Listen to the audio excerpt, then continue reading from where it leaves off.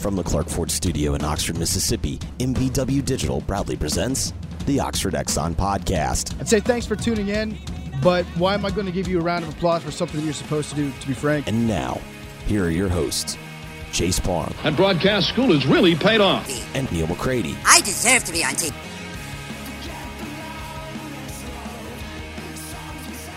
Welcome into this edition of the Oxford Exxon Podcast. Chase Parham, Neal McCready here on this Tuesday morning. Hope all of you had a wonderful and safe Memorial Day weekend.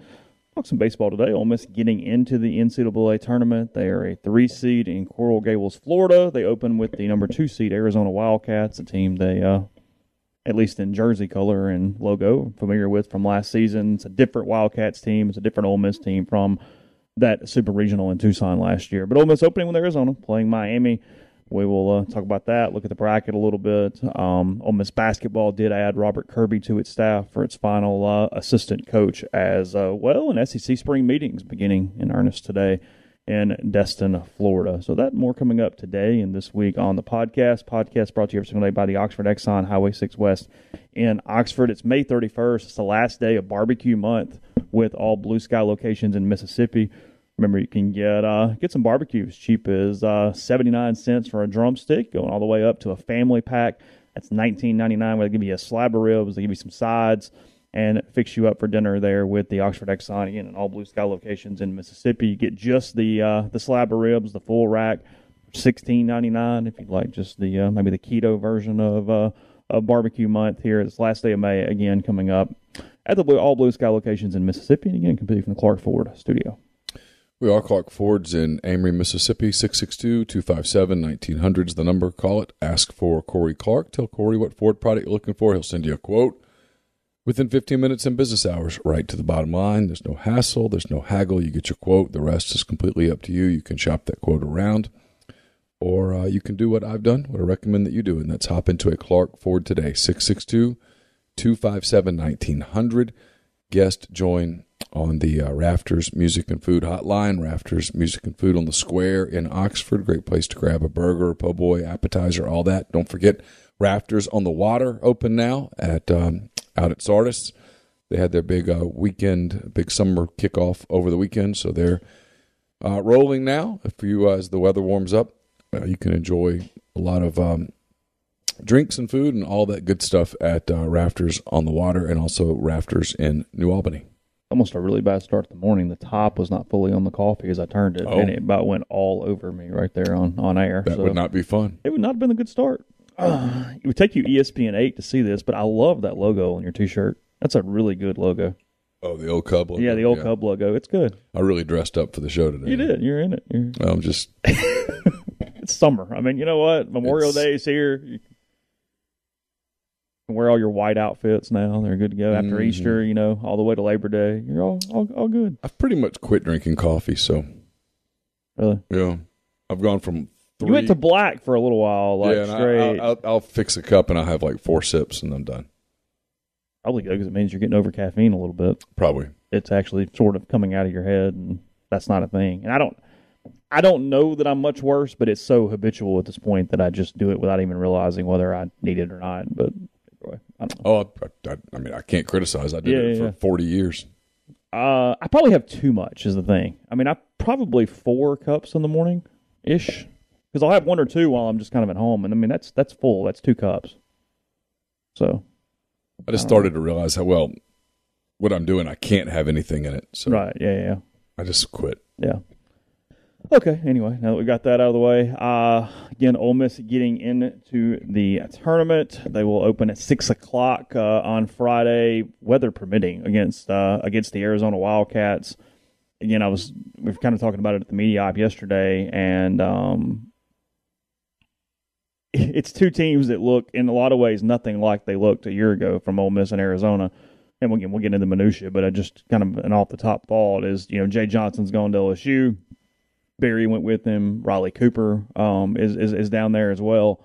And then this Ole Miss team, obviously no Nikhazy, no Hoagland, an offense that, while it's the same guys, has looked completely different in a lot of ways. So, there's some name recognition to this. It's not exactly what's on the field. And it looks like we're going to be dodging some tropical storms this weekend that coming into that South Florida area.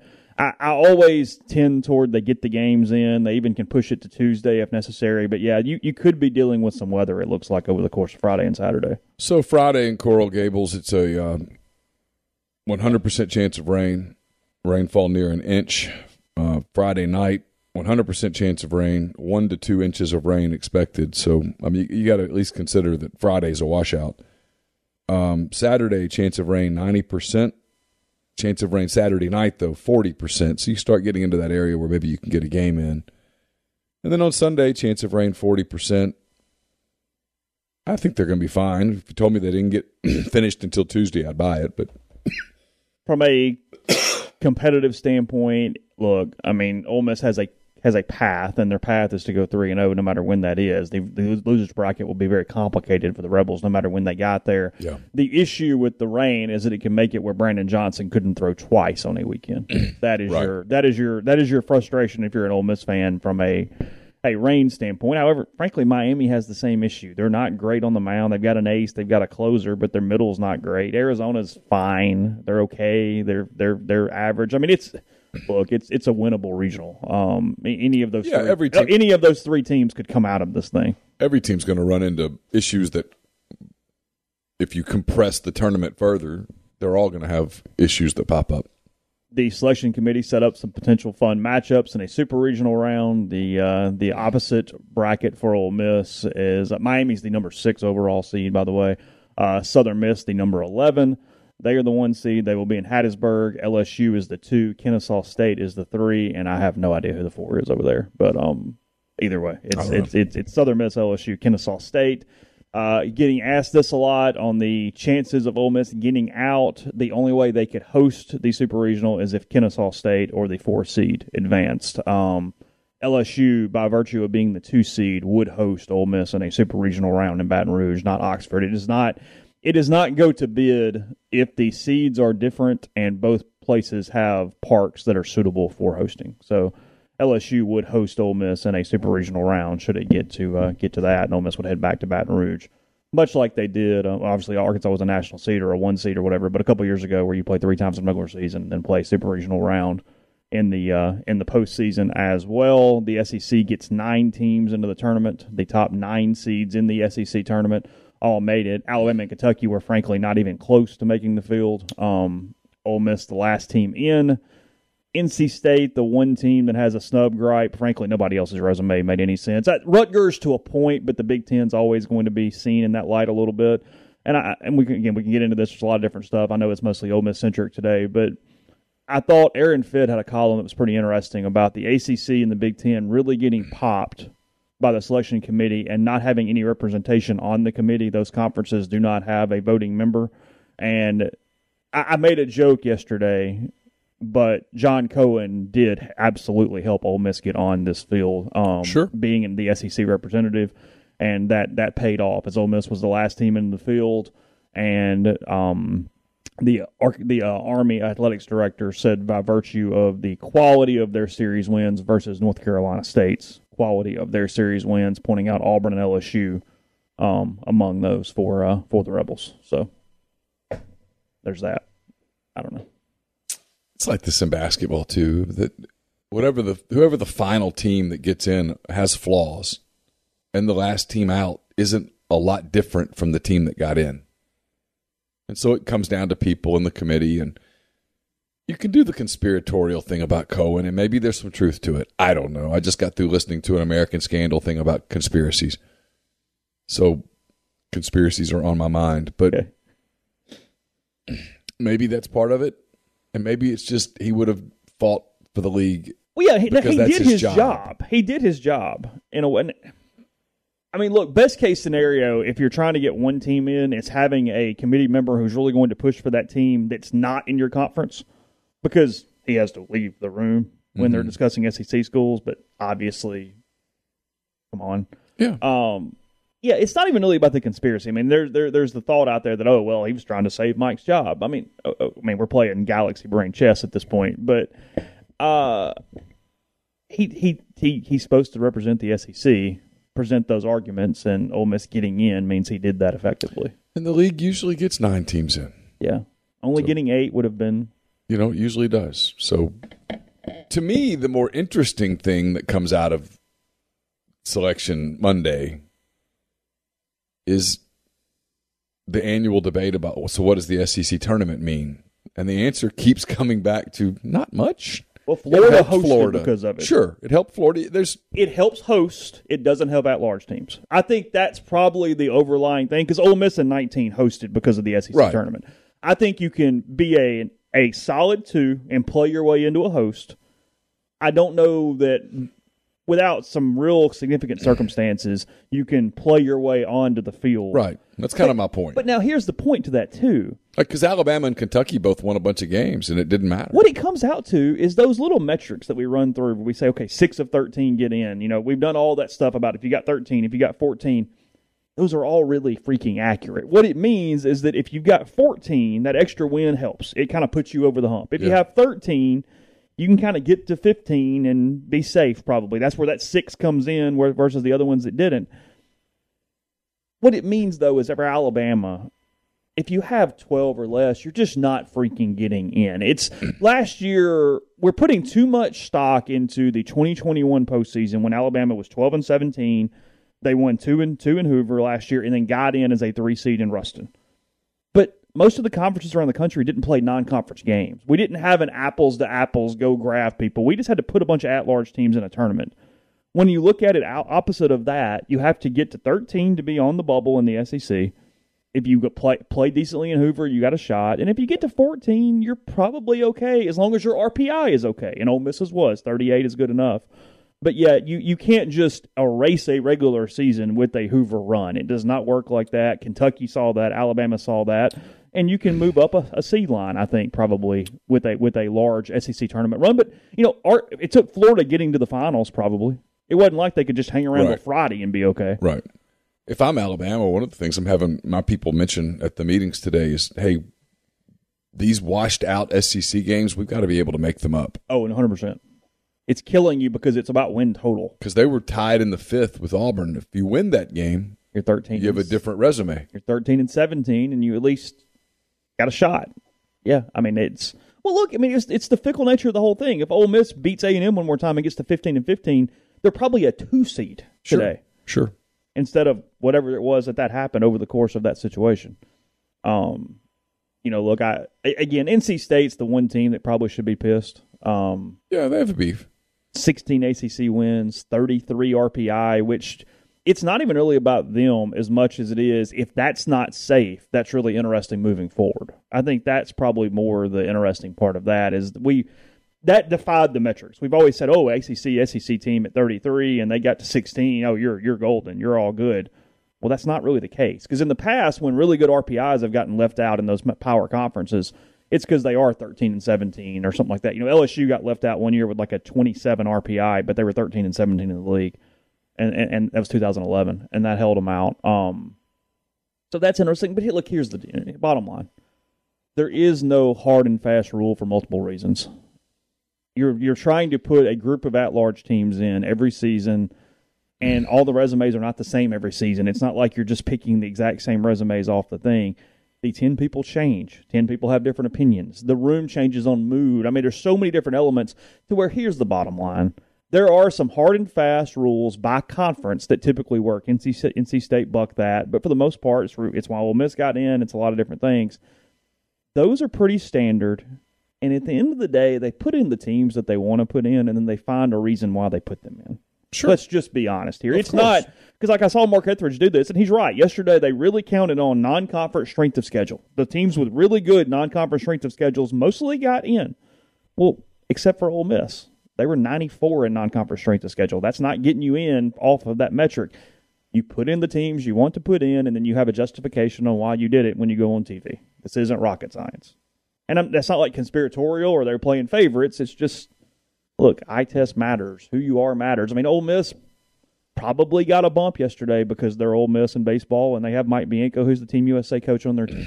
Probably did. Okay, it's life. I mean, it is what it is.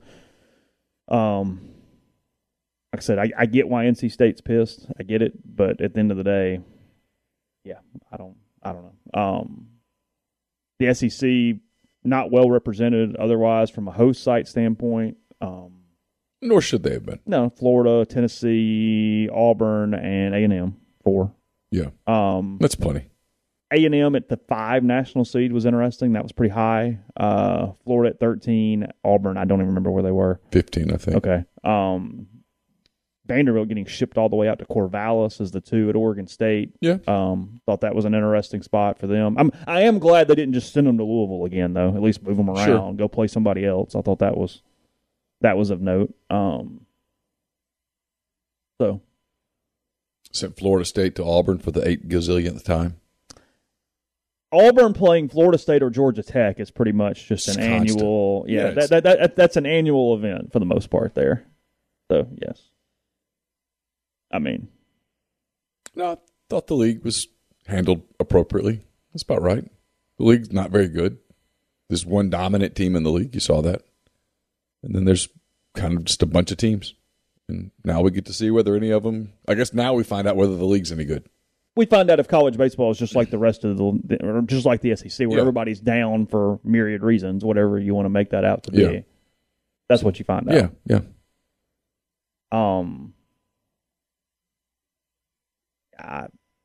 Look, Tennessee, the clear favorite. They got a pretty doable bracket for the most part. I'm not sure anything's not doable at this moment, though. I don't know how you could have even stacked it. Florida probably has the toughest regional top to bottom. Getting Liberty as a 3, getting Oklahoma as your 2. Pretty complicated there in Gainesville. TCU, A&M, got a little sense of humor there. Schlossnagle playing his former team most likely in College Station, but geographically they had to send a Big 12 team to College Station. Now they chose for it to be TCU, but Tech, TCU, or somebody else, and I'm forgetting, had to go there. So it is what it is. Well, I say this not to belabor my point that college baseball games are too long and therefore often sometimes difficult to broadcast. Sure. But you do want to give some storylines. Oh. And so, you're trying to draw TV ratings, and frankly, you're trying to do a favor to your broadcast partners a little bit. I mean, it's a lot of what's going on with some of these super regional matchups. You know what I mean? Hey, if you can get, because all those are on TV. These super regionals are all on ESPN and ESPN2. Sure. So at that point, hey, can we get Jay Johnson against his former team? Can we get Ole Miss LSU?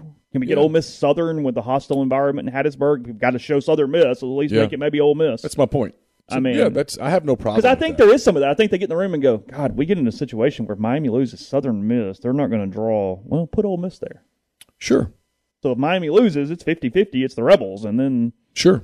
In worst case scenario, we get LSU at Miami. But we can play that now. We can make that work. And I have no issue with that because a lot of times college baseball games end up going 4 hours, and broadcasters have – it's not a mainstream sport. They're not broadcasting all season long. Remember the Arizona Ole Miss series last year? The broadcasting was kind of rough. But in fairness to those guys, it was the first time they'd seen Ole Miss all year. They didn't know them. And so it's also blowouts. Yeah. In 2 of the games, Ole Miss handedly in game 1, game 2, and then Arizona in game 3. And it's a scramble. So that happens. So I don't fault them. I actually kind of think people say, it's being cute. I'm like, I don't know. It's being cute as much as it is just trying to help out a little bit. Yeah, I don't mind it. It's and again, you got to send these teams somewhere. And doing anything to not send them to the same places over and over and over again, because you get into that kind of thing. So I don't know. We'll look at the bracket in a second. We'll talk a little about kind of what it meant yesterday. It was sort of an interesting day. That and more coming up in a second. First about Community Mortgage, Oxford, Memphis, Soto County, and Chattanooga. Underwriting and processing is done in Memphis. So you're getting local underwriting and understands your market. A leader in condo financing, the float down option, and more. You can find Jason at 662-234-2704. or JLOWE at communitymtg.com. We're brought to you by Holcomb Portable Buildings, 7991 Highway 7 South in Holcomb, Mississippi. At Holcomb Portable Buildings, they custom build your building to your specifications, however you want your carport, ATV, or storage shed, barn, hunting cabin, or other buildings. Holcomb Portable Buildings can accommodate you. You pick the color, the style, the windows, and the doors, and Holcomb Portable Buildings makes it happen. In-house financing is available. There's free delivery and setup within 75 miles of Holcomb. For more information, call 662-226-2233 or go to holcombbuildings.com or find them on Facebook or Instagram at Holcomb Portable Buildings. Did you know that Dead Soxy makes custom socks? I lost my spot. Sorry. Did you know that Dead Soxy makes custom socks? Whether you're rallying the team or building an empire, where you put your logo matters. You can't afford to put it on half-rate swag. Dead Soxy will help you create premium custom socks that you can stake your reputation on. Custom socks just might be the best promotional product you've never tried. Think about it. Every person you know wears socks every day, and they wear their favorite pairs a lot. On top of that, cool custom socks will make a lasting impression on clients, investors, employees, and donors. Don't worry about not having design skills. Dead Soxy does it all. They just design is always free. Just share your vision and they'll bring it to life. They'll create digital mock-ups of designs, present them to you before any orders are placed. The minimum order is 120 pairs of the same style. The lead time is 6 to 8 weeks. So get your project started at deadsoxy.com/custom.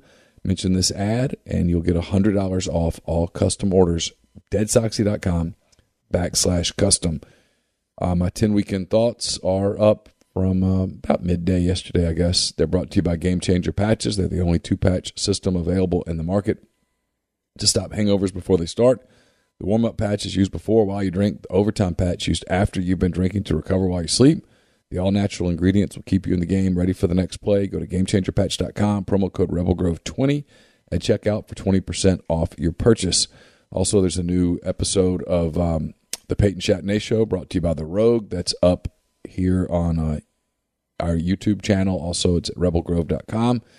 Like I said, it's brought to you by The Rogue 4450 I-55 North in Jackson, or therogue.com. Today's the final day to take advantage of their collegiate collection. Order any 2 collegiate collection items and get 20% off at The Rogue. Podcast is brought to you by Johnston Hill Creamery. That's johnstonhillcreamery.com. Got an upcoming cheese class. That's Thursday, June 9th, 6 to 7:30. In this hands-on class, you'll learn tips and tricks to plan, prep, and style a beautiful charcuterie and cheese board. Refreshments and snacks are included, and your finished board will be boxed up for you to take home and enjoy later. It's limited to 12 people, so call them now and reserve your spot. That's 662-419-9201. Email cheese at johnstonhillcreamery.com. Again, local cheese made in-house every single day just off Molly Bar on White Oak Lane. Again, that's 662-419-9201. So, I mean, yeah, look, they're not going to scrap the automatic qualifiers at any point. That just is what it is. So, and they shouldn't. That's fine. I mean, everybody knows the score. Have a little better resume and you get in. It's like I kept getting asked multiple times yesterday, hey, did Ole Miss deserve to get in? It's like, I mean, I don't know. I mean, at the bottom of the bubble, the top of the bubble, it doesn't make it. Nobody necessarily just paved their way in. Everybody has flaws and issues. So yes or no, depending on how you want to go about that sentence. I mean, you make yourself the 9th best resume in the SEC, you're typically getting in. That is kind of what it comes down to, and Ole Miss did that. So I don't know. I mean, yeah, deserved is a weird word there when it comes to bubble teams. They're in. They're in. You get another shot. That's it. They're on the road. They'll have to go through Arizona to get to Miami.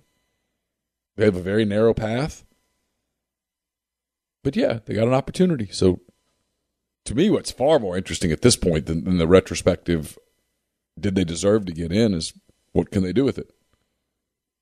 So, I mean, like you talked to a bunch of guys. I talked to Peyton yesterday. I mean, it was a new lease on life. I mean, they were excited. Because that was organic. Look, the coaches knew. The players didn't know. All that was pretty organic for them going, oh, wow. Because I think in some ways the players thought they were just going to purgatory yesterday. We're going to go and have a meeting and sit here and watch the show. And yeah, Peyton talked about that a lot on our show. They spent 5 or 6 days growing increasingly negative about their chances to get in. I think over the weekend they spent a lot of time together thinking that was the end. Yeah. And they get another chance. Yeah. And Peyton talked about how everybody was excited to go to practice, excited to go lift. What does that mean? I don't know. They get a chance. That's all you could ask for. And they get a chance. Yeah, where and who did not matter at that point. Just get in the damn field and see what it looks like. I mean, they just wanted to get in. It didn't. They had no. Certainly, talking about what they deserve, they didn't deserve an opportunity to say, here's where we'd like to go. No. You just get in, and it's a tough regional, but like you said, it's winnable. It's not the worst one. It's not horrible. It'll be tough. Miami's a good team. That's can be a tough place to play. Arizona's a good team, but they're not the team they were a year ago, and they haven't played particularly well of late. Both teams, Miami has lost 6 of 8 down the stretch, and Arizona's lost 10 of 15 down the stretch. So, no, nobody's coming in white hot. That's when, like, East Carolina's won 18 in a row or whatever. This is not that from that standpoint. East Carolina and Cliff Godwin, by the way, getting a national seed. They'd won 18 in a row, but despite being only 2-7 against the top 50, I was a little surprised they got a top 8 there, given that. Notre Dame was the biggest host snub. They're headed as a number 2 to Georgia Southern, so they get a little bit of a gift. They play Texas Tech first, but that's a ridiculous road for Georgia Southern there. Georgia Southern, the 16th seed. They play Notre Dame, Texas Tech in their regional, and then they're paired with Tennessee in the Super. So good luck, Eagles, in that one. God, a weekend in Statesboro. How exciting. Yeah, that's the reward you get for your...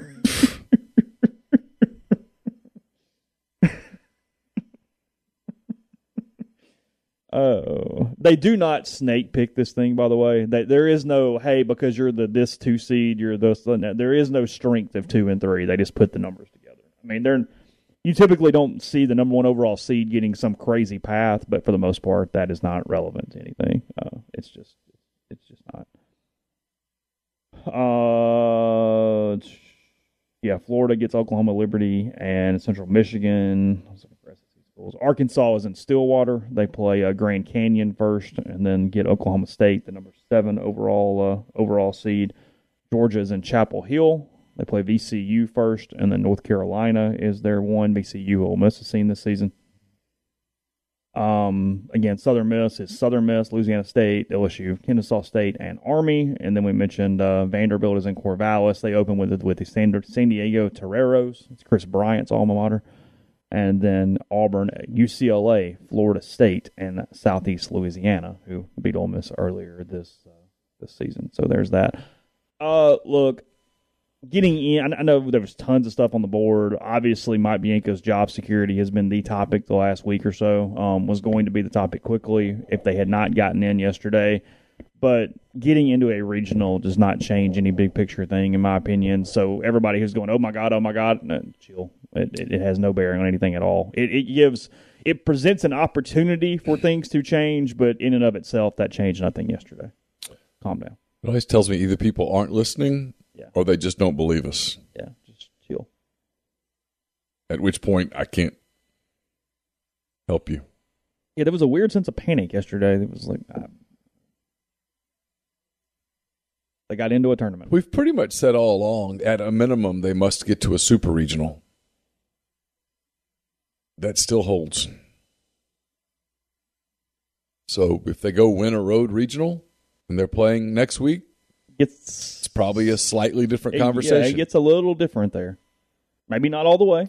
But I don't know. 21 previous seasons, 20, because I'm not going to hold 2020 against him because it can't do that one. Yeah. Yeah.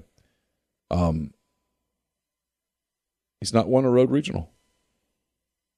Only played to go to a super regional on the road once, 2012, TCU. Yeah. Otherwise, haven't even sniffed it.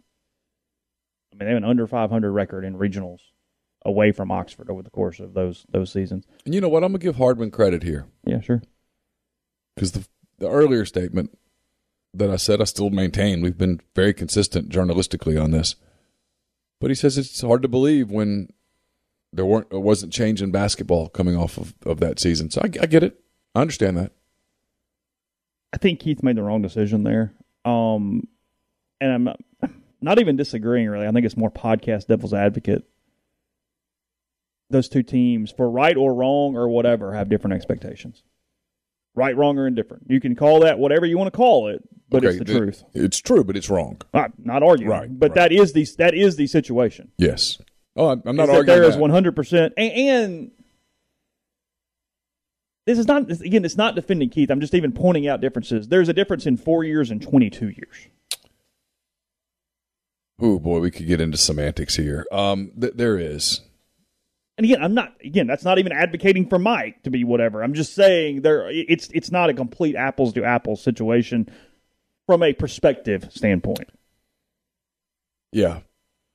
Mike has created an environment where the expectation is super regionals in Omaha, period. Yeah.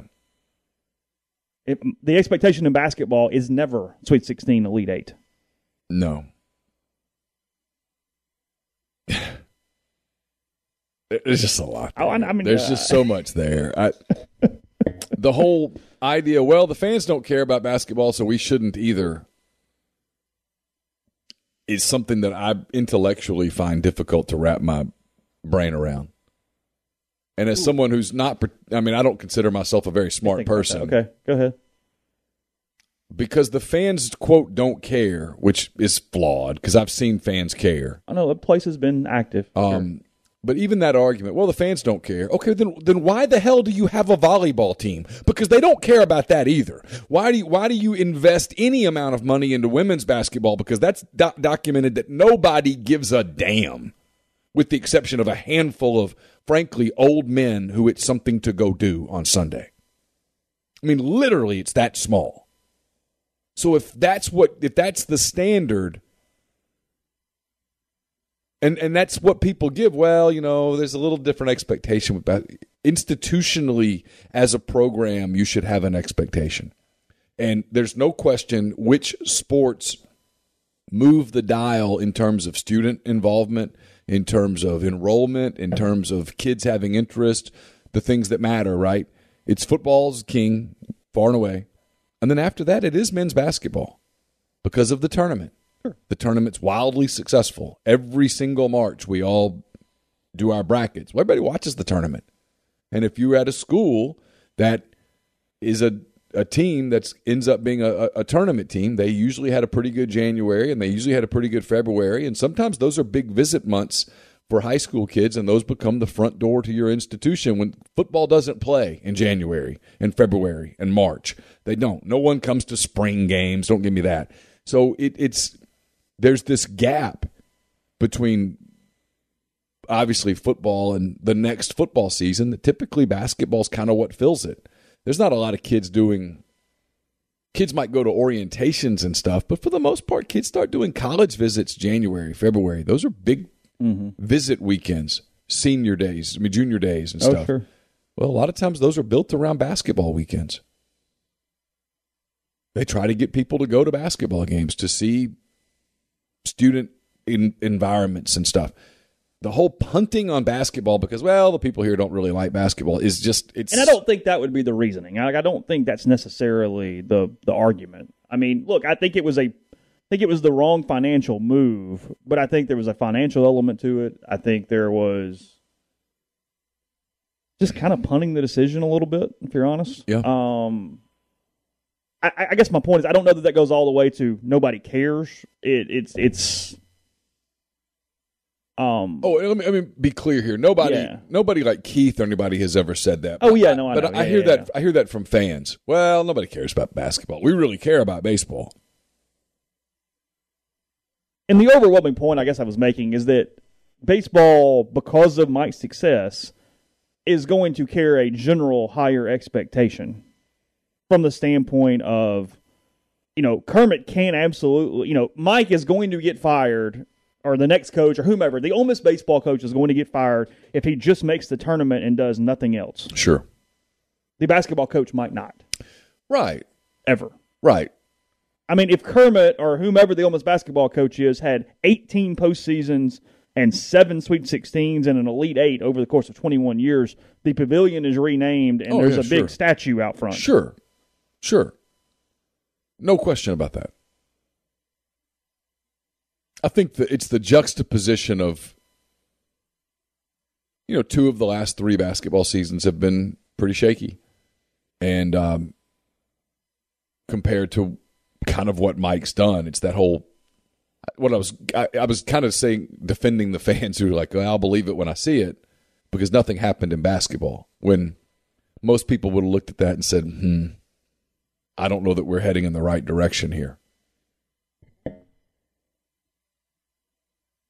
And yeah, I mean, J.M. makes a good point. Expectations don't have to be equal. I'm not even arguing that all expectations should be equal at all. I mean, not even a little bit. I I think you have to look at your resources and your situation across every sport and go, okay, can we be? I mean, Kansas can't sit there and go, nope, I'm firing the football coach because he's not doing what Bill Self's doing. Of course. And I'm taking the hyperbolic number one example in the country. Yeah. I understand that. I'm pretty hyperbolic. There's a lot there. That was a low hanging fruit there. Yeah. I mean, that was the one. But I mean, look, seriously though. I mean, Alabama basketball doesn't have the expectation of Alabama football, even though Nate Oates is very good. They're not firing Nate Oates because he doesn't win 6 national titles. And you're not firing Brian Bohannon because he doesn't make the NCAA tournament every year. No, not even a little bit. You know, Mark Stoops is never going to be seen on John Calipari's level from a what is required standpoint. And that's football. That's a moneymaker. I wonder, not today. I do wonder whether Mark Stoops has raised the collective expectation at Kentucky by winning in football the way that he has. Sure, yeah. By showing that 6-6 is no longer as palatable. Sure. Yeah, would be considered failure. Yeah. No, I mean, and I guess that's the thing. You can change expectations off of a coach. Yeah. And then that becomes the expectation, you know. I guess that's kind of, oh God, I don't need to make these enemies because I don't mean for it to be argumentative with anybody. But like Andy's standard at Ole Miss was they were always competitive. They were always on the bubble. Didn't get in much, but they were always on the bubble. And then when they had the season where they fell way off the bubble, it was over. Mm-hmm. And there was more to it than that. But sure. I guess that's my point is that I don't – maybe you remember this, and I'm actually going to apologize if I misspeak because I don't remember the exact conversation. But I want to say back during the Andy years, I was talking to Michael Thompson about it. It was like, what is the basketball expectation? And I want to say the department expectation was every other year. It was either 1-2 or 1-3, and I don't remember which one. But I felt like that's the standard they had put on the basketball program at that point. Now, again, that's not today's regime. That's not Keith. I don't know. That's Ross and Michael. But I'd had a conversation with Michael about that kind of at the end of Andy's tenure, and it seems like that's what sticks out, for sure. I don't know. I mean, what do you think is baseline doable for Ole Miss men's basketball? Right now? If everything's clicking. They're never going to be Kentucky, but they can not suck. So what is the baseline in that huge middle? I don't know. It's so hard to say. I mean, I don't... Depends on what you think, what you really believe about NIL with basketball, what you really believe about the new landscape with college basketball, what type of investment is required. I think at Ole Miss you have to have a coach who's really good in the portal. I think in many ways, football model. Yeah, I was going to say in many ways, I think Lane is providing a model for what you could do in men's basketball. You've got to be really active in the portal, I suspect. And you can be competitive without a crazy amount of money. Yeah. Well, I mean, they're doing it in football without a crazy amount of money. Yeah. And in basketball, 1 or 2 dudes makes a difference. I mean, it's I mean, I was looking at, I think Trey Biddy had it. He's used to be with Rivals. He's at 247. And I don't think he wrote it. I just saw where he tweeted it. And I looked at it. They were the kind of the very early SEC rankings. And they had Ole Miss at 8 or 9 in the league. So, you know, I mean, that's kind of where they were last year, expectations, and then they fell off. And sure. Anyway, we're a long way from that, obviously, but I mean, Kenneth says we spent $96 million on the pavilion. You have to get something at some point in return. Well, the return on the pavilion would be season ticket sales and money revenue to pay for the pavilion. That is not NCAA tournament from a return standpoint. Yeah. They also just had to have a new arena because you're in the SEC and you needed another venue. They did. The people that... I mean, Alabama's not going, hey, we built the baseball stadium to host regionals. We built the baseball stadium because we just had to build a baseball stadium. Yeah. Tad Smith was not maintainable any longer. You had to... I mean, you're in this league. You have to make... The truth is, Ole Miss was 10 years late. Sure. On building a new pavilion, or building a new basketball arena. The Tad Pad was inexcusably bad. It was not maintainable anymore. The league was beginning to bitch about it. everyone knew it. For Ole Miss, it was an embarrassment. Ole Miss is improving its football and baseball stadiums to increase fan experiences and because of success and different things. They built a basketball arena because they thought it would help in some recruiting ways, and also they had to have it.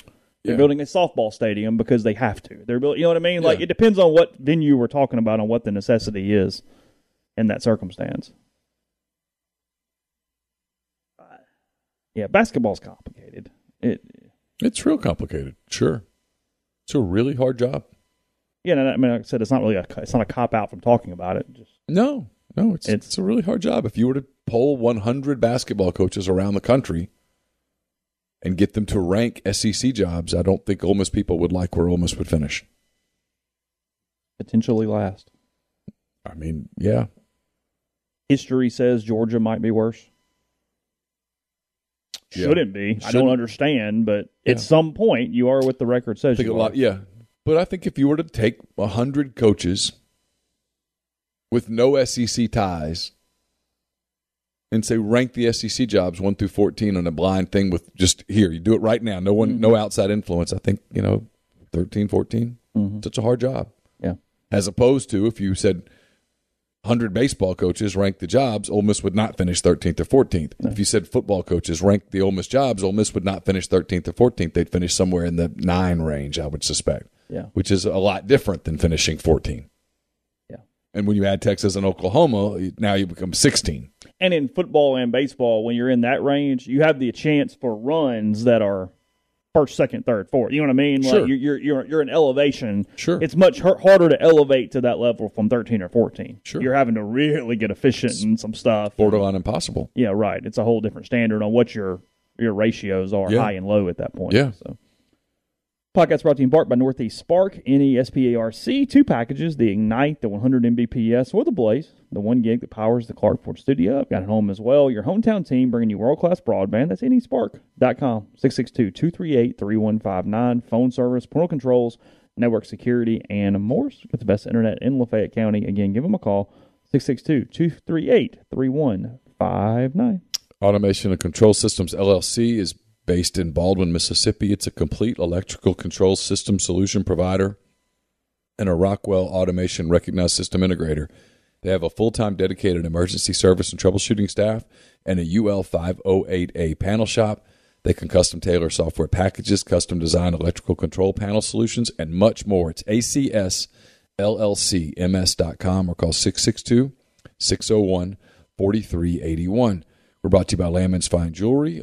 Lammons at 1126 North Lamar Boulevard in Oxford has been serving the Oxford area for almost 75 years. Engagement rings, wedding rings, fine jewelry, watches, pearls, fashion jewelry, children's jewelry, collectibles, and more. It's the gold standard in fine jewelry. Visit them at lammonsfinejewelry.com or call them at 662-234-2777. Brought to you by Comer Heating and Air, Southern Air Conditioning and Heating. Same great names. Same great products, same different names, same great products, same services. If you live in Oxford, Tupelo, or the surrounding area, call Comer, 662-801-1777. If you live in Hernando, Memphis, or the surrounding area, call the people at Southern, 662-429-4429. The College Corner is your one-stop Rebel Shop, 2 locations in the Jackson area in Ridgeland. It's next to Fleet Feet and Flowwood. It's next to Half Shell. If you don't live in Jackson, just go to collegecornerstore.com. Plus, you can find them on Facebook and Instagram. Largest selection of Rebel gear in Central Mississippi. We're brought to you by Pinnacle. Pinnacle, home to the Pinnacle 401k Advisory Services team. Get in touch with them. They'll conduct a complimentary, no-obligation benchmarking and analysis of your current 401k plan. Mention that you heard about Pinnacle on the podcast, and they'll take care of you. Pinnacle, a box is built just for you. To learn more, go to mypinwealth.com. Also brought to you by John Edwards of Regency Travel Incorporated in Memphis. If you're thinking about traveling this summer, you still have plenty of time to make a special trip, one that creates a lifetime of unique memories. Just get in touch with John. Give him some parameters. Give him a budget. He'll give you options that you won't find on your own. And no, you don't have to live in or near Memphis to take advantage of his services. 901-494-3387 or send him an email at jedwards@regencytravel.net. And we're brought to you by OPA, Oxford's newest restaurant on the square. They have a delicious menu featuring gyros, wraps, kebabs, redfish, lamb chops, and more. Handcrafted cocktails, frozen libations, and amazing candlelit patio. All of that at 306 South Lamar, just south of the Square Courthouse in Oxford. And we're brought to you by Grenada Nissan. If you're in the market for a Nissan vehicle, Grenada Nissan's the place to go. They've got a complete selection of new and previously owned Nissan vehicles. Great lease deals as well. It's GrenadaNissanUSA.com. Podcast also brought to you by Prime Shrimp, primeshrimp.com. Use code MPW to get $20 off your first order. That's restaurant quality shrimp shipped right straight to your door. They take care of you with 5 different flavors, including the new most recent ones. They've got Simply Shrimp that you flavor yourself. It's great for kids.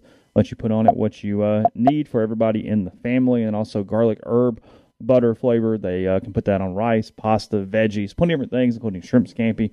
Throw it over a steak there with primeshrimp.com. My favorite is the signature. You make salads and different things with that. It's kind of an all-purpose, kind of a garlic flavor. Good with everything there with primeshrimp.com. Again, $20 off at your first order using code MPW, primeshrimp.com. Let's see. Taking the stream for a second. Yeah, I mean, Auburn had more success than Ole Miss over time, for sure. I mean, they had Person and Barkley and dudes and NBA presences and things. I covered Auburn as a beat writer for 6 years, and they went to 2 Sweet 16s. They were a number 1 seed in the tournament. Yeah, and Ole Miss has been a Sweet 16 team once. And Ole Miss has never been higher than a 4 seed in the tournament. I think that's correct, yes. I mean, it's just, that's not accurate. I mean, there's just the NBA presence difference between Auburn and Ole Miss is stark.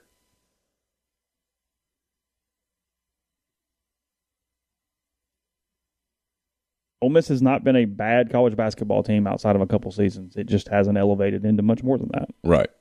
You know, missed an opportunity in 13. You had the Sweet 16 right there. Yep. You had it on your hands with a minute to go against LaSalle. Yeah. Win the game. Yeah. Try to. Because sometimes you kind of need that. You need something to elevate. Need that thing. I mean, you know, Andy, it's a lower level here, and we're going to get off this because it's not really relevant to today at all. But, you know, Andy kind of blew that opportunity, as dumb as this sounds, against Georgia Tech in the freaking NIT that year. Oh, for sure. Because everybody was here and they were in, sure. and you've got to capitalize. When you get that opportunity to get, whether you should have to do that for the fans to be involved, that's a whole other conversation sure. and not the point. Sure. When you get it there, you've got to do it. It's what early on Andy did pretty well. It's what Barnes and Evans did back in the day, is they won the West a couple times and they went to the tournament and they did all these different things. You've got to do that. I mean, you saw, it's a lower level example, but I mean, you saw that with Yo. Everybody showed up for the Tennessee game and they kind of got popped against the Vols that day, and that was sort of it. And it sputtered the rest of the season. They had the ranking of the thing for one day, and it died after that.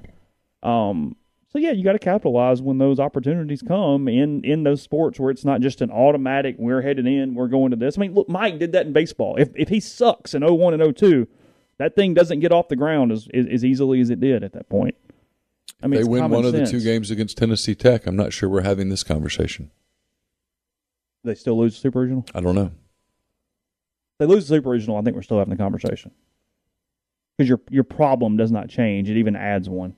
But the Tennessee Tech thing changed the narrative for a long time. I think even to this day. The Tennessee Tech series, I don't know if you'll agree with this or not. We've never talked about it. When you talk about what got Ole Miss to this day, from a Mike Bianco standpoint, that we're even having his job security conversation. Yeah. The Tennessee Tech loss in series is exponentially more important than the LSU thing last summer. Absolutely. Not even close. No, not close. Frankly, I don't know that the average fan gives a shit about the LSU thing. They really care about the Tennessee Tech thing. Yeah. To this day, that was the team. We're back at home against Texas next week. We get to avenge that. Yeah, because it was and when if you could get back to Omaha in 18, losing these super regionals is like, okay, good program. We're here. We're sure. Yeah, and it's just one day. One day. It was one really bad day. It was a bad day. But it was big, and I think it was the turning point negatively. Because for so long, the argument was, well, the reason that they just can't get over the hump is they have these scholarship limitations. But you have far more resources than Tennessee Tech. Look, and you couldn't beat them. And so even if they'd beaten Tennessee Tech and then lost to Texas, for example, yeah, there would have been disappointment and all that stuff. But, Texas is a big national storied program. I mean, Texas has a pretty damn big brand. Yeah, Texas and Ole Miss would have been that's a heavyweight series. Yeah, and so if you lose, you lost a heavyweight fight. When you lose as a heavyweight against the scrappy little welterweight, something feels off. And that's what happened that day, and I don't think they've ever recovered from it. Mike Bianco's problem is not losing to high-ranked power programs. It's not – look, I'll try to be as quick as possible about this. Ole Miss is where they stand in the SEC from a resources, a scholarship, all that stuff. Nobody screams. I said the word scholarships. I have a point. Makes it very hard for Ole Miss to consistently finish first, second, third in the SEC, where you're getting the power national seed and you're rolling on these levels to that extent. I mean, Ole Miss, in 22 seasons under Mike Bianco, they've only been a national seed twice, 2005, 2018. Yeah. Number 4 and number 5. Mm-hmm. The 18, that was their highest national seed spot in Mike Bianco, in program history, frankly. So, point being, I get that limitation, and I think it's very relevant. I think it's hard for Ole Miss to consistently be the best team in the SEC. Sure. However, Mike Bianco's downfall is not even necessarily the Texas, the Virginia. It's not Texas. It's not Arkansas. It's not Arizona. Sure. It's that in 06 against Miami, they lost to a 2 seed in the Super Regional. Miami was not a host. Mm-hmm. They won a Nebraska Regional to come to Oxford. In 2009, Virginia had as much demons as Ole Miss over the course of history with College World Series. They were a 2 seed. They were in UC Irvine the week before and then came to Oxford. Ole Miss was the better team both those times, at least from a resume standpoint. Ole Miss has lost regional games to William and Mary twice, Cal State Bakersfield, Utah, Tulane, Western Kentucky. Mm-hmm. It's those games that have haunted Mike Bianco, because if you go and win a couple regionals on the road where you just are the hot SEC 2 seed that's hell for somebody, sure. Well, then suddenly you're playing more super regionals and you're getting more opportunities and you're winning more games and you're exciting fans that we don't have this very narrow window to get there because we have to host and we have to go 3-0 in a regional.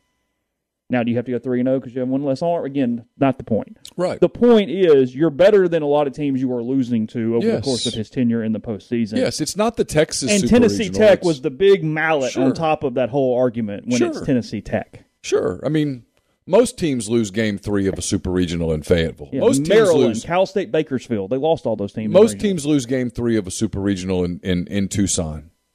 It is what it is. But yeah, Tennessee Tech was a big. It was a shift. Frankly, to the point where I think the only way that he recovers from it is to go play that role. Go to Coral Gables, win a regional. Go to Hattiesburg or Baton Rouge and win a super regional as a road team. All of a sudden, a lot of that goes away at that point. Well, son of a bitch, he just did it.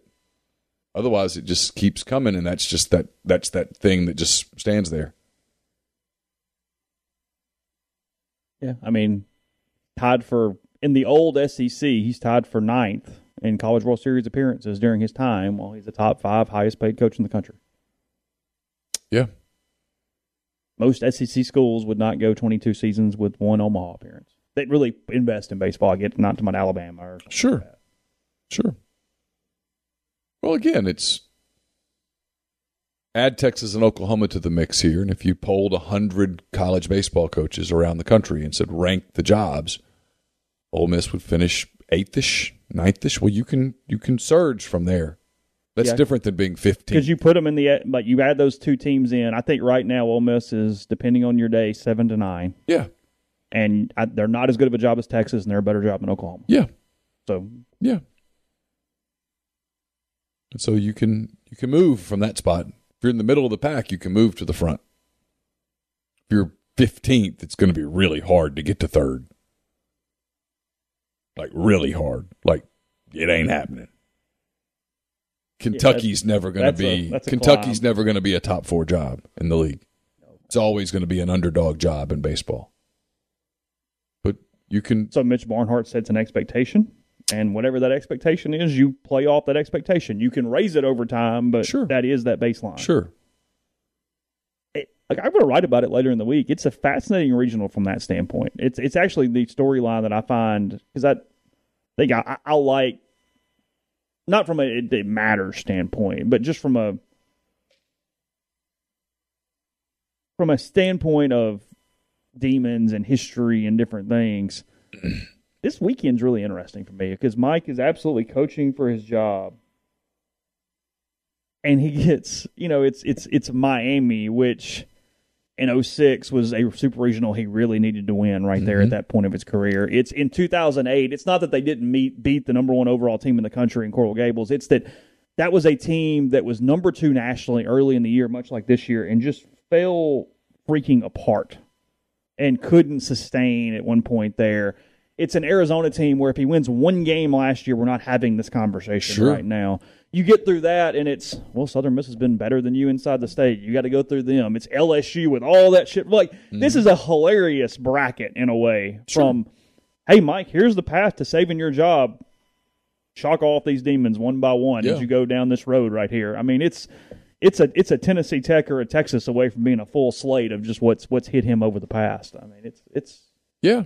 Oh, like you said, he has a chance to exercise a lot of demons. Oh, in 2 weeks, sure.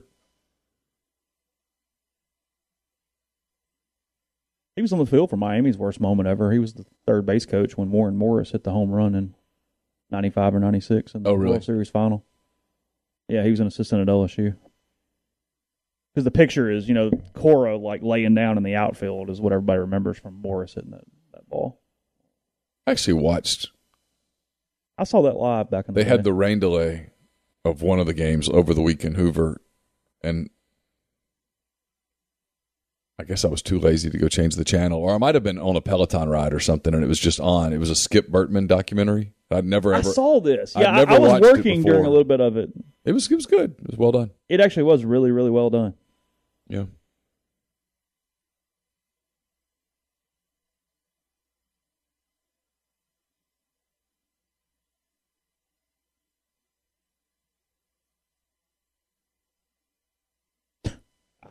I have no idea. I have no clue.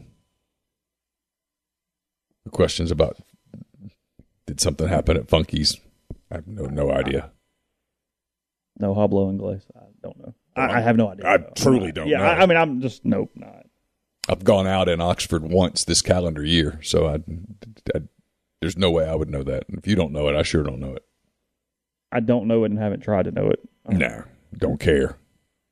That's my move on that. Kenneth's right. There was a lot to that Texas Tech thing. It was Tennessee Tech, I should say. Texas was going to be in Oxford that next weekend, and Oxford was going to be an absolute zoo. And then it wasn't. And so there was there was an anticipation for just a... It was going to be a huge weekend. I mean... Because you have to also put a mindset on this, okay? Like, we forget this a little bit. It's a relevant topic for today.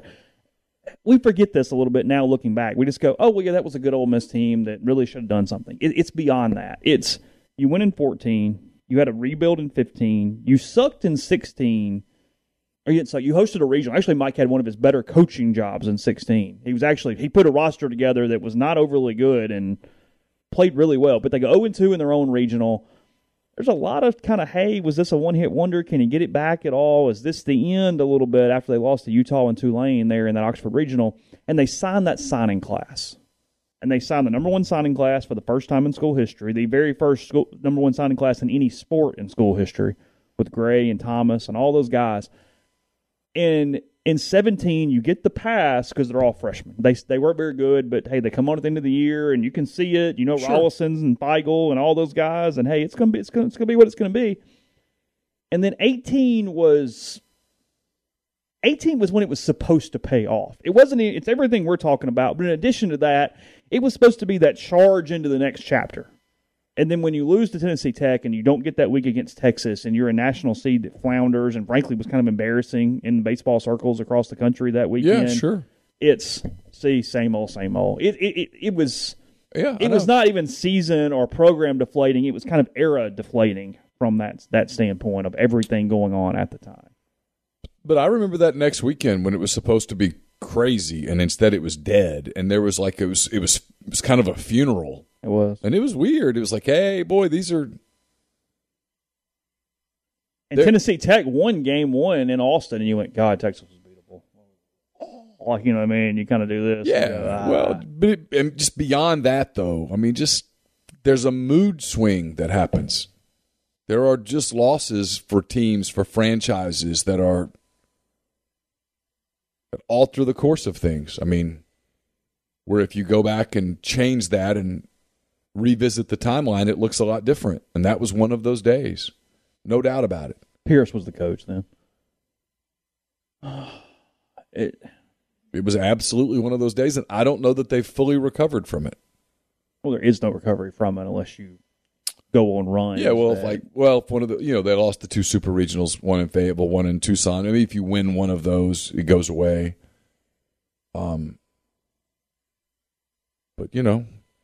when you have those kind of days, it's like I remember telling people when the Virginia thing happened, and somebody's like, "Oh, how long does this hurt?" I'm like, "A long time," because it was, I was like, it's like the Bartman game with the Cubs. I remember I wrote that column that this is going to hurt for a long time. This doesn't go away.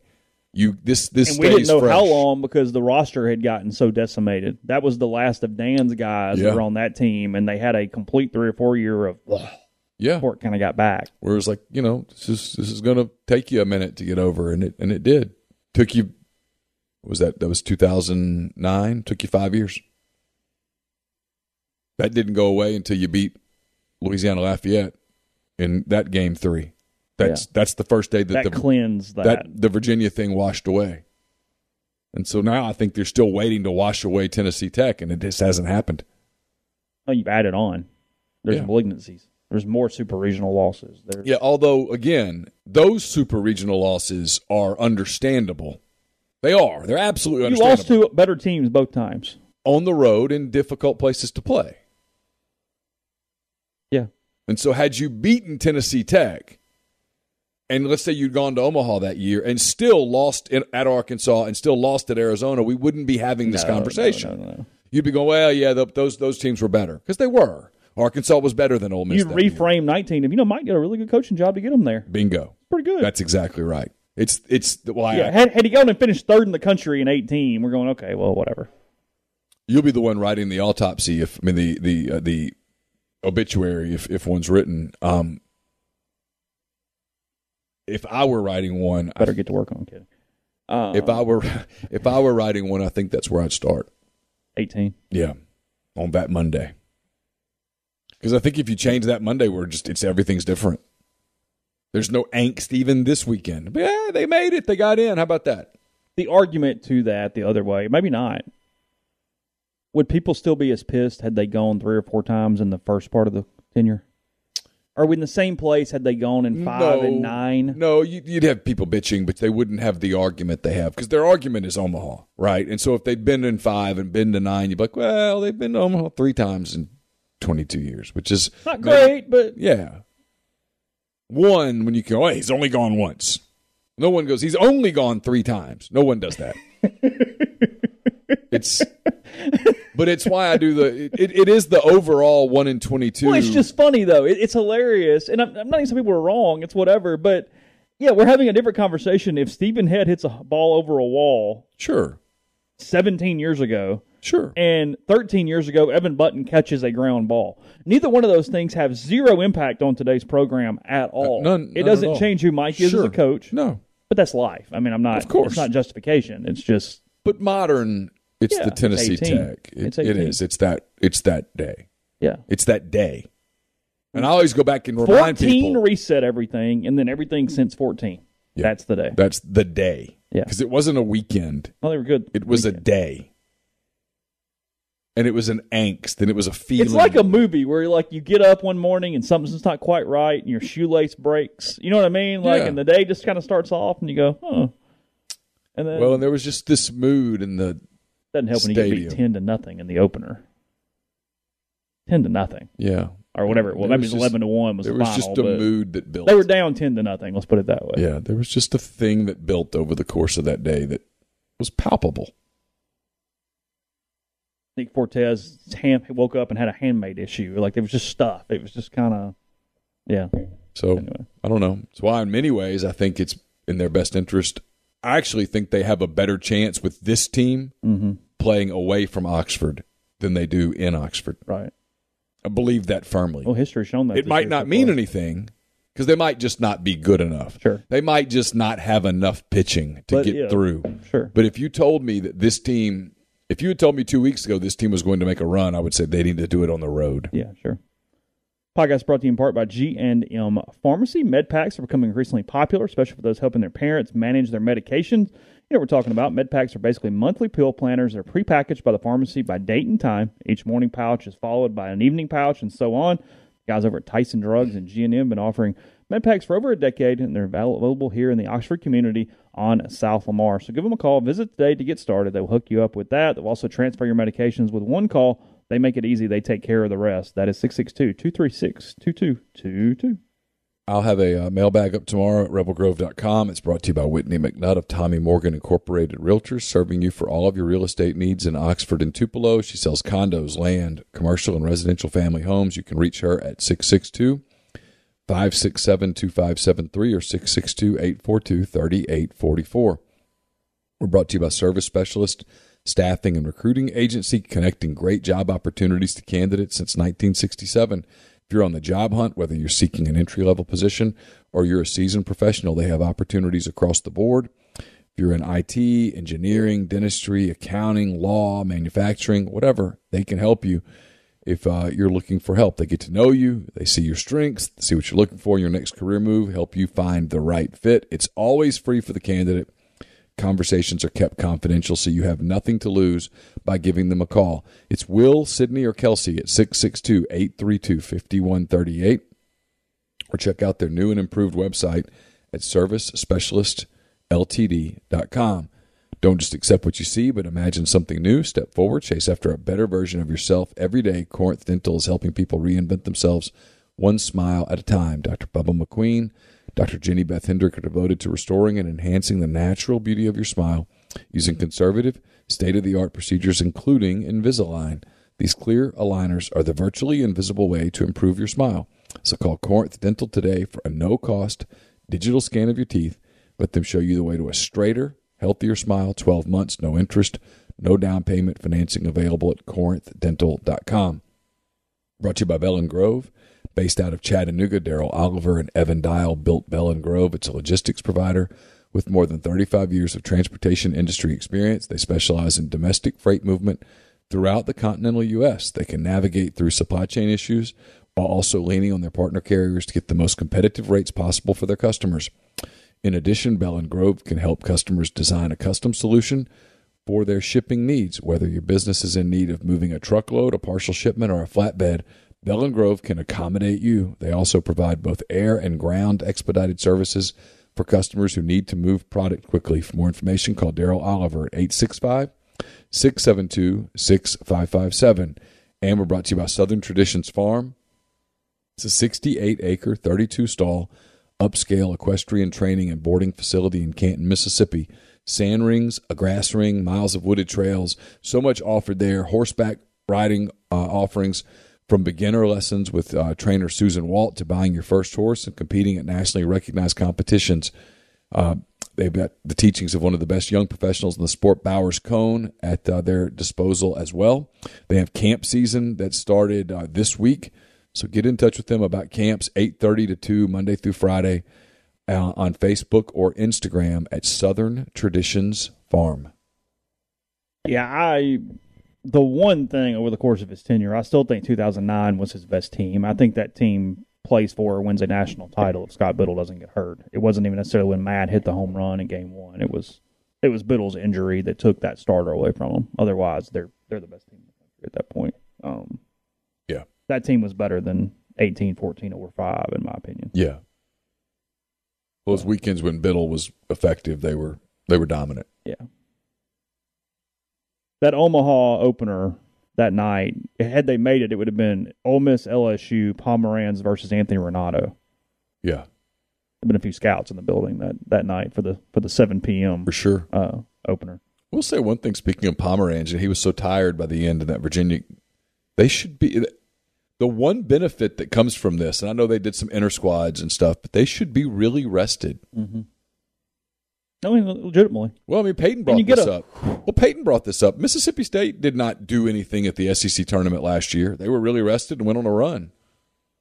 You look for reasons to – they're there. That team that lost to Tennessee Tech poured heart and soul into winning Hoover. Remember, I covered it. Yeah. Losing game one, I mean, had to run through that thing. Yeah, they expended a ton of physical and emotional energy. This team didn't. This team played one late-night game in Hoover, and they got out of there. They were home by noon the next day. They ought to be rested. Yeah. Delucia needed the break. Peyton said they played some six-inning inter squads, but come on, nobody was grinding. No. He kind of laughed at my question, like, "Hey, They made sure pitchers got a certain number of pitches in. Yeah, made sure Elliott threw off a mound. That was what they did. Hey, get some live at bats. Do not slide or dive. I'll kill you. But he wasn't amped up. No. Right. No. So. Yeah. We'll see. His heart rate will be a little higher in Miami on Saturday. Yeah. Potentially a big moment for him. Sure. As the host Canes as a freshman. I haven't heard whether Miami's holding their ace. I have no idea. They do have one really good arm. Yeah. Boy, it's such a gamble to do it. I get it, and I think you should do it, but it's risky. Because you lose, and you're like, well, that screwed that. The whole season went down in the tubes. You do it because the logic is completely valid of if he can't beat Canisius, he ain't beating Ole Miss. Right. So sure. No, I mean, look, it's like if Ole Miss loses on day one, I don't throw Elliott against Canisius on game two. Nope. Because if Derek Diamond can't beat Canisius, he's not beating Arizona the next day. Right. I mean, and it doesn't. You either win the regional or you don't. Yeah, we're not going. Hey, Mike has a lot of regional runner-ups. Banner's going up. I'd like to hear I'd like to see the reaction to the person. Who, hey, they did finish second, not third, in the yeah. Good luck.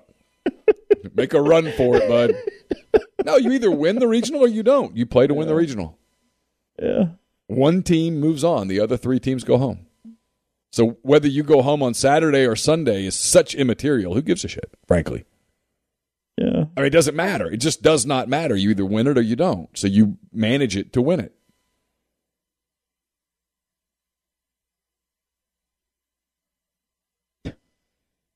We didn't talk about this. Sugar Bowl moving off its day. It's a December 31st game. Is it because it's a playoff game? It is to avoid conflict with the Monday night NFL game. Smart. Bow to the king.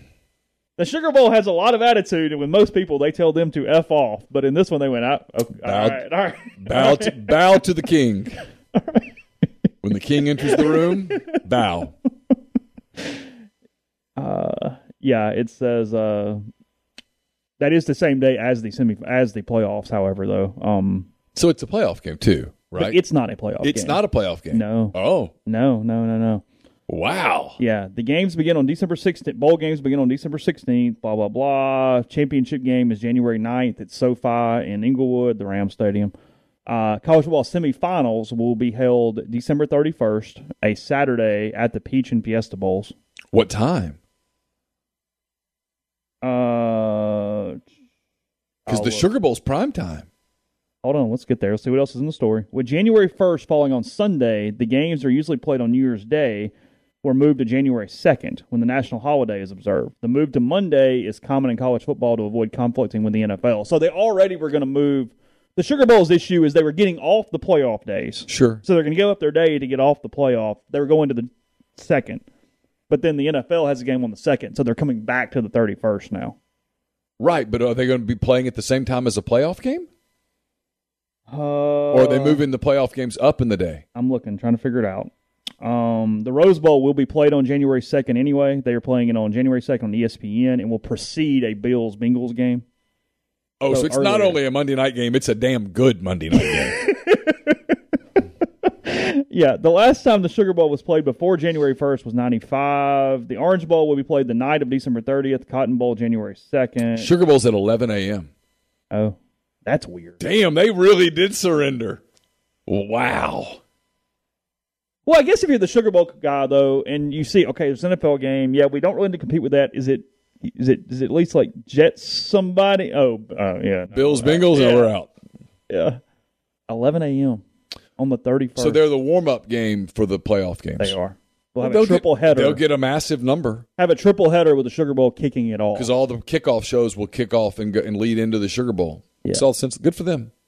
I didn't know that they had it in them to make a pragmatic decision. And the Rose Bowl got a little lucky because they can keep their slot and go straight into the night game. Yeah, no, they're a winner in that. Yeah. Everybody will watch that. You get to see the sunset, and then you go into Bengals and Bills. Yeah. Where's that Bengals-Bills game? Is it in Cincinnati? Ooh. I mean, it's hard to get better. Probably the Monday Night Football's best game of the year because the Monday Night schedule usually sucks. That's got a chance to be a doozy of a game. I mean, that does. That's really good. Yeah, I've got it here. Peach Bowl. Okay, so December 31st, here are our games. Yeah, Sugar Bowl, 11 o'clock, ESPN. Yeah. And then the semifinals at 3 and 7. What about the Sun Bowl? We're not going to get our New Year's Eve Sun Bowl game? Where is the Sun Bowl? Looking. Music City is also on December 31st. Sorry, I apologize. It's being played at the exact same time as the Sugar Bowl at 11 a.m. Good luck with that. In Nashville. Knowing our luck.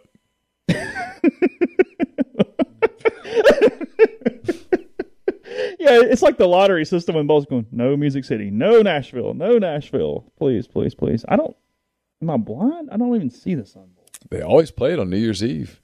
Well, it is not being played on New Year's Eve. Huh. That is not correct. How about that? Is the Tampa Bay Bowl something that was already a thing, or did somebody change the name? I think that's the Outback Bowl. That's the Outback Bowl now? Mm-hmm. They're just the Tampa Bay Bowl? I think Outback is out. Took their blooming onion and went home. Really? Yeah. Okay. Pretty sure. Birmingham Bowl is in Birmingham on December 27th. Okay. You want to mark your calendars today? I'll mark my calendar for something I hope I'm not at. It's day of, right? Oh, for sure. If at all.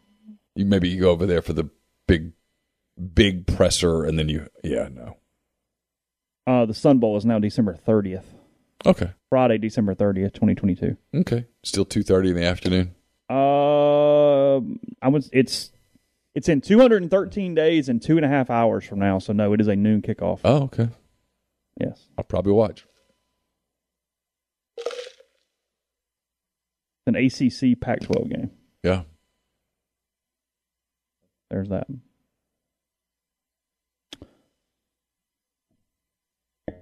Yeah. I don't have anything against Nashville, Ginger. I just don't want to be covering a game during the Sugar Bowl on the playoff day. Unless the team I'm covering is in the playoff.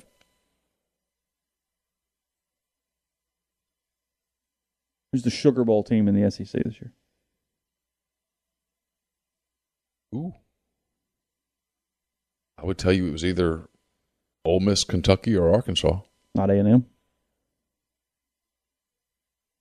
Because remember, this is the winner that's not in the playoff. For some reason, I just don't think it's A&M. So you think they fall off then? Because you've got Georgia and Bama in the playoff. Yeah. So you think it's, again, the number 3 SEC team? Yeah. I don't think I put Texas A&M ahead of those teams. We'll see. Maybe I'm wrong. People are asking me to really believe in Haynes King. Mm-hmm. What did I see? I mean, for example, if you told me today I can have Haynes King or Will Levis, who do I want? I want Levis. Yeah, sure. If you told me today I can have Haynes King or I can have KJ Jefferson, well, KJ proved himself last year. There are limitations, sure, but he's working with Bryles again. Bryles knows his limitations. KJ put up good numbers last year. Mm-hmm. If you tell me I can have Haynes King or the Ole Miss guys, I'm like, okay, well, now I've got some thinking to do. Because none of them are proven.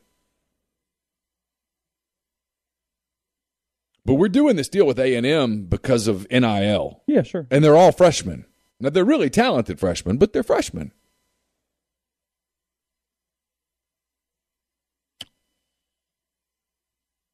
$30 seconds or less. Warriors or Celtics, and how many games? I hope I'm wrong. It's Warriors in 7. I will tell you in this. 7? I started to write this in 10 thoughts, and then I didn't because I think people would have said I was writing for myself. The Warriors making it back to the finals is an absolute indictment on Kevin Durant. Ooh. Okay. Yeah. It's an indictment on Kevin Durant. It shows you that they were fine without Kevin Durant. His legacy, frankly, is going to be pretty bad relative to his talent. Yes. It almost negates those 2 titles because it shows you he was just an extra. He wasn't a requirement. He was just, yeah, sure, throw the lobster on. Why not? He's Chris Bosh. I mean, I don't know that he's a fancy Chris Bosh. I don't know that the Heat win without Chris Bosh. And so now you have, in fact, the Heat don't win without Chris Bosh. The Heat don't beat the Thunder in 12 without Chris Bosh. Oh.